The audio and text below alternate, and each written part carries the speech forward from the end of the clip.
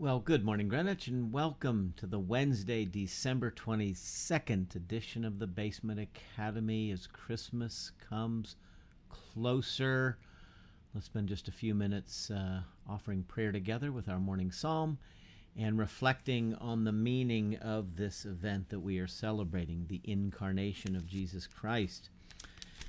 Our psalm maybe is not so Christmassy, but we just journey through the Psalms, regardless of the time, day, season of the year. This is Psalm 142. It says it's a psalm of David when he was in the cave. It's a prayer. He was being chased and pursued by Saul. I cry aloud to the Lord. I lift up my voice to the Lord for mercy. I pour out my complaint before him. Before him I tell my trouble. When my spirit grows faint within me, it is you who know my way. In the path where I walk, men have hidden a snare for me. Look to my right and see. No one is concerned for me. I have no refuge. No one cares for my life. I cry to you, O Lord. I say, you are my refuge, my portion in the land of the living. Listen to my cry, for I am in desperate need. Rescue me from those who pursue me, for they are too strong for me. Set me free from my prison, that I may praise your name. Then the righteous will gather about me because of your goodness to me. Psalm 142. When my spirit grows faint within me, it is you who know my way. No one is concerned for my life. Oof, what a hard place to be in. Each of us gets there from time to time, and this time of year can often be, for many of us, a very difficult time. We feel like we're in a cave. It's just dark all the time, and because of the pandemic, we're somewhat isolated. So let's offer this prayer for one another, certainly for ourselves, that in our time of need, let us remember to cry to the Lord who does know our way. When our spirit grows faint, God, you know our way. Amen. Okay, just thinking together about the Incarnation again, and I want to read Matthew's genealogy, which is somewhat of a tongue twister. There's a lot of names in it, but I think there's value to reading it, hearing the names. But there's a gift, I think, that's kind of embedded in this genealogy, or some gifts that I'd like to hopefully tease out. And so this is how Matthew's gospel begins. Matthew chapter 1, the heading says the genealogy of Jesus. A record of the genealogy of Jesus Christ, the son of David, the son of Abraham. Abraham was the father of Isaac, Isaac the father of Jacob, Jacob the father of Judah and his brothers, Judah the father of Perez and Zerah, whose mother was Tamar. Perez the father of Hezron, Hezron the father of Ram, Ram the father of Amminadab, Amminadab the father of Nahshon, Nahshon the father of Salmon, Salmon the father of Boaz, whose mother was Rahab, Boaz the father of Obed, whose mother was Ruth, Obed the father of Jesse, and Jesse the father of King David. David was the father of Solomon, whose mother had been Uriah's wife. Solomon the father of Rehoboam, Rehoboam the father of Abijah, Abijah the father of Asa, Asa the father of Jehoshaphat, Jehoshaphat the father of Jehoram, Jehoram the father of Uzziah, Uzziah the father of Jotham, Jotham the father of Ahaz, Ahaz the father of Hezekiah, Hezekiah the father of Manasseh, Manasseh the father of Ammon, Ammon the father of Josiah, and Josiah the father of Jeconiah and his brothers at the time of the exile to Babylon. After the exile to Babylon, Jeconiah was the father of Shealtiel, Shealtiel the father of Zerubbabel, Zerubbabel the father of Abiud, Abiud the father of Eliakim, Eliakim the father of Azor, Azor the father of Zadok, Zadok the father of Achim, Achim the father of Eliud, Eliud the father of Eleazar, Eleazar the father of Matan, Matan the father of Jacob, and Jacob the father of Joseph, the husband of Mary, of whom was born Jesus, who is called Christ. Thus there were 14 generations in all from Abraham to David, 14 from David to the exile to Babylon, and 14 from the exile to the Christ. And so that's Matthew's genealogy. Luke traces it differently, goes all the way back to Adam, okay? But Matthew presents to us, a bunch of names, right? Not sure I got all the pronunciations right there. Matthew presents to us many names and a pattern. 14 generations from Abraham to David, 14 from David to the exile, and 14 from the exile to the birth of Christ, to the birth of Jesus. Matthew's a tax collector. Remember that, right? So he has an eye for patterns and numbers and structure. And so there's probably some of Matthew's own uniqueness coming in here. But this genealogy is a gift to us in that it gives us these names that we can trace back in the Old Testament story, the Old Testament record, okay? It gives us this pattern and structure. It connects Jesus to the two primary figures. Moses is not in here, but Moses shows up elsewhere in Matthew's gospel in a prominent way. But Jesus isn't descended from Moses, okay? That's the key. So what Matthew's doing is establishing the bona fides, the credentials of this one named Jesus, who is Christ. Must be son of David, must be son of Abraham. To be those are the two key figures. And he presents them in that order, even though chronologically they come, Abraham's roughly 2000 BC, and David's roughly 1000 BC. So 1,000 years between them, okay? 14 generations, right?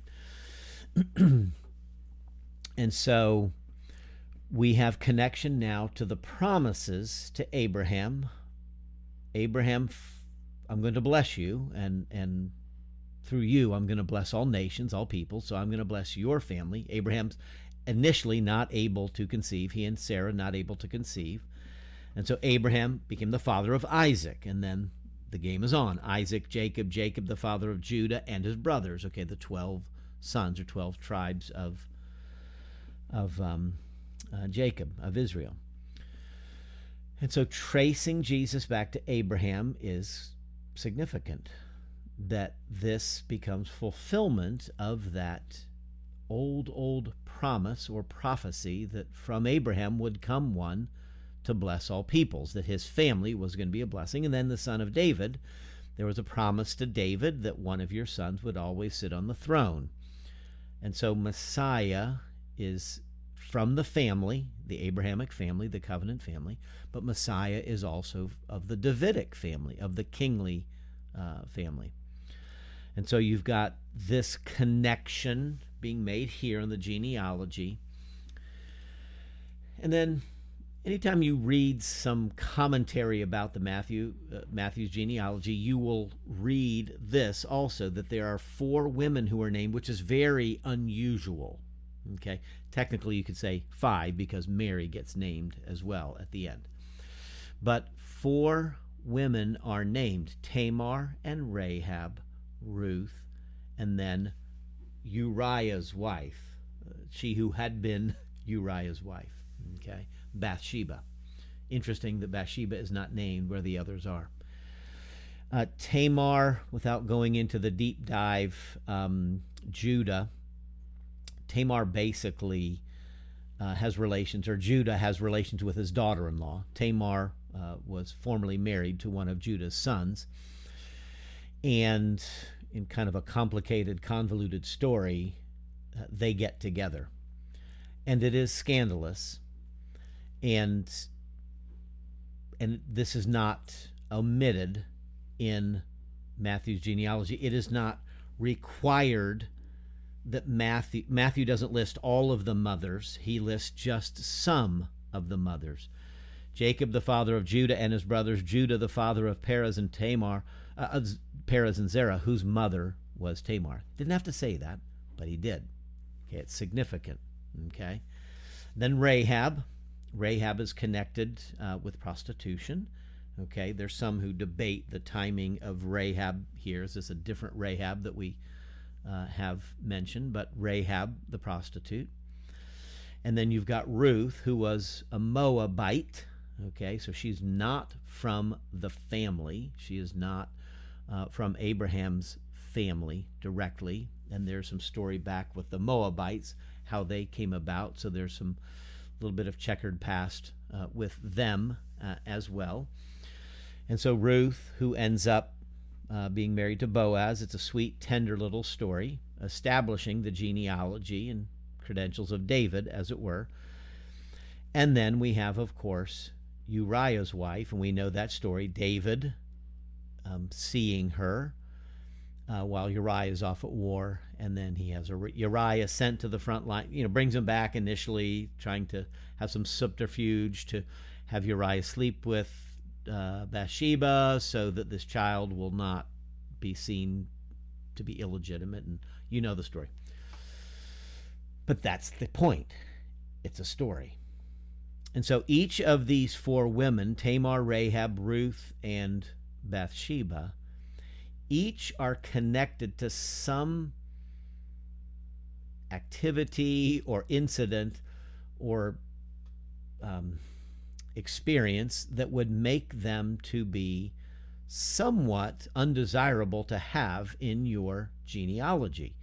You might not want to mention that. So, each of us has a genealogy, and each of us has family, and, each of us maybe has a, great uncle Larry or something like that, who's a little, half a bubble off. Generally, families don't tell the darker parts of their family story. Usually there's a taboo. We don't talk about that. Shh. Let's just don't ask any questions. Excuse me. But Matthew, who's very intentional with his genealogy, pointing out the 14 generations, tracing to Abraham and David, could have omitted the four women, but he did not. And so there's purpose to this genealogy. The first time you read it, you're just, hacking through the jungle of the names. And a lot of us, we just skip over the names. We skip over the genealogy. We go right to verse 18. This is how the birth of Jesus Christ came about. And we're off and running. But there's something that comes before the birth of Jesus. There's a story, a long story, a twisted story. And I think this is what Matthew's trying to get at here. In his presentation of the genealogy of Jesus, I think there are some what I'll call incarnational implications that I think are helpful to keep in front of us. Jesus is part of a much larger story. All of us are part of a much larger story. Now, few of us have our genealogy traced like this. Most of us can go back, a couple generations, maybe great-grandparents. Some may have known their great-grandparents, or you may know your great-grandchildren, so there's that blessing of the 4 generations. But rarely does it go beyond that, right? And some who are interested in genealogy, can trace that. but we've lost much of a connection to that story. World has changed so much. A lot of folks like to trace, did they come over on the Mayflower, etc., those kind of things. So genealogical research is something that many are interested in. But a couple thousand years worth of genealogical history? Wow. And so Jesus is part of a much, much larger story, as we all are. It's important to remember that. What's helpful about that, just from our own standpoint, is that my life is not all about me. I'm part of something much bigger that's going on. And so Jesus, when he shows up somewhat suddenly and, hits, shepherds and angels and all the stuff that's going on. But this has been going on for a very long time. God has been purposefully, intentionally shaping, going all the way back to the Abraham story, right? God calling Abraham. And so Jesus' genealogy begins all the way back in Genesis chapters 11 and 12 when we're introduced to Abraham and some of his family story. So there's this reality, implication of understanding there's a much bigger story going on here, and then remembering that God is behind all this. See, God works in deep time. We're stuck in time, and we live in a world where, life is instant. Communication is instant. Pick up a phone, text, email. You can send communications across the world instantly. This did not used to be the case. So what that does for us is it kind of compresses our sense of time. So if we have to wait a day or a week or a month, oh my goodness, this is just too much for me to endure. The promises to Abraham, the promises to David are centuries old. Centuries of people waiting not just for days or weeks or months, not even years, but decades and centuries. Let that just settle in a little bit. This incarnational story, what we celebrate in Christmas, is the fulfillment of something that was going on stretching back 2,000 years. And so the connection to Abraham and David is so very important. This connection also reminds us that God is faithful. God fulfills all of his promises. It couldn't always be seen in one generation that the fulfillment of the promise was happening.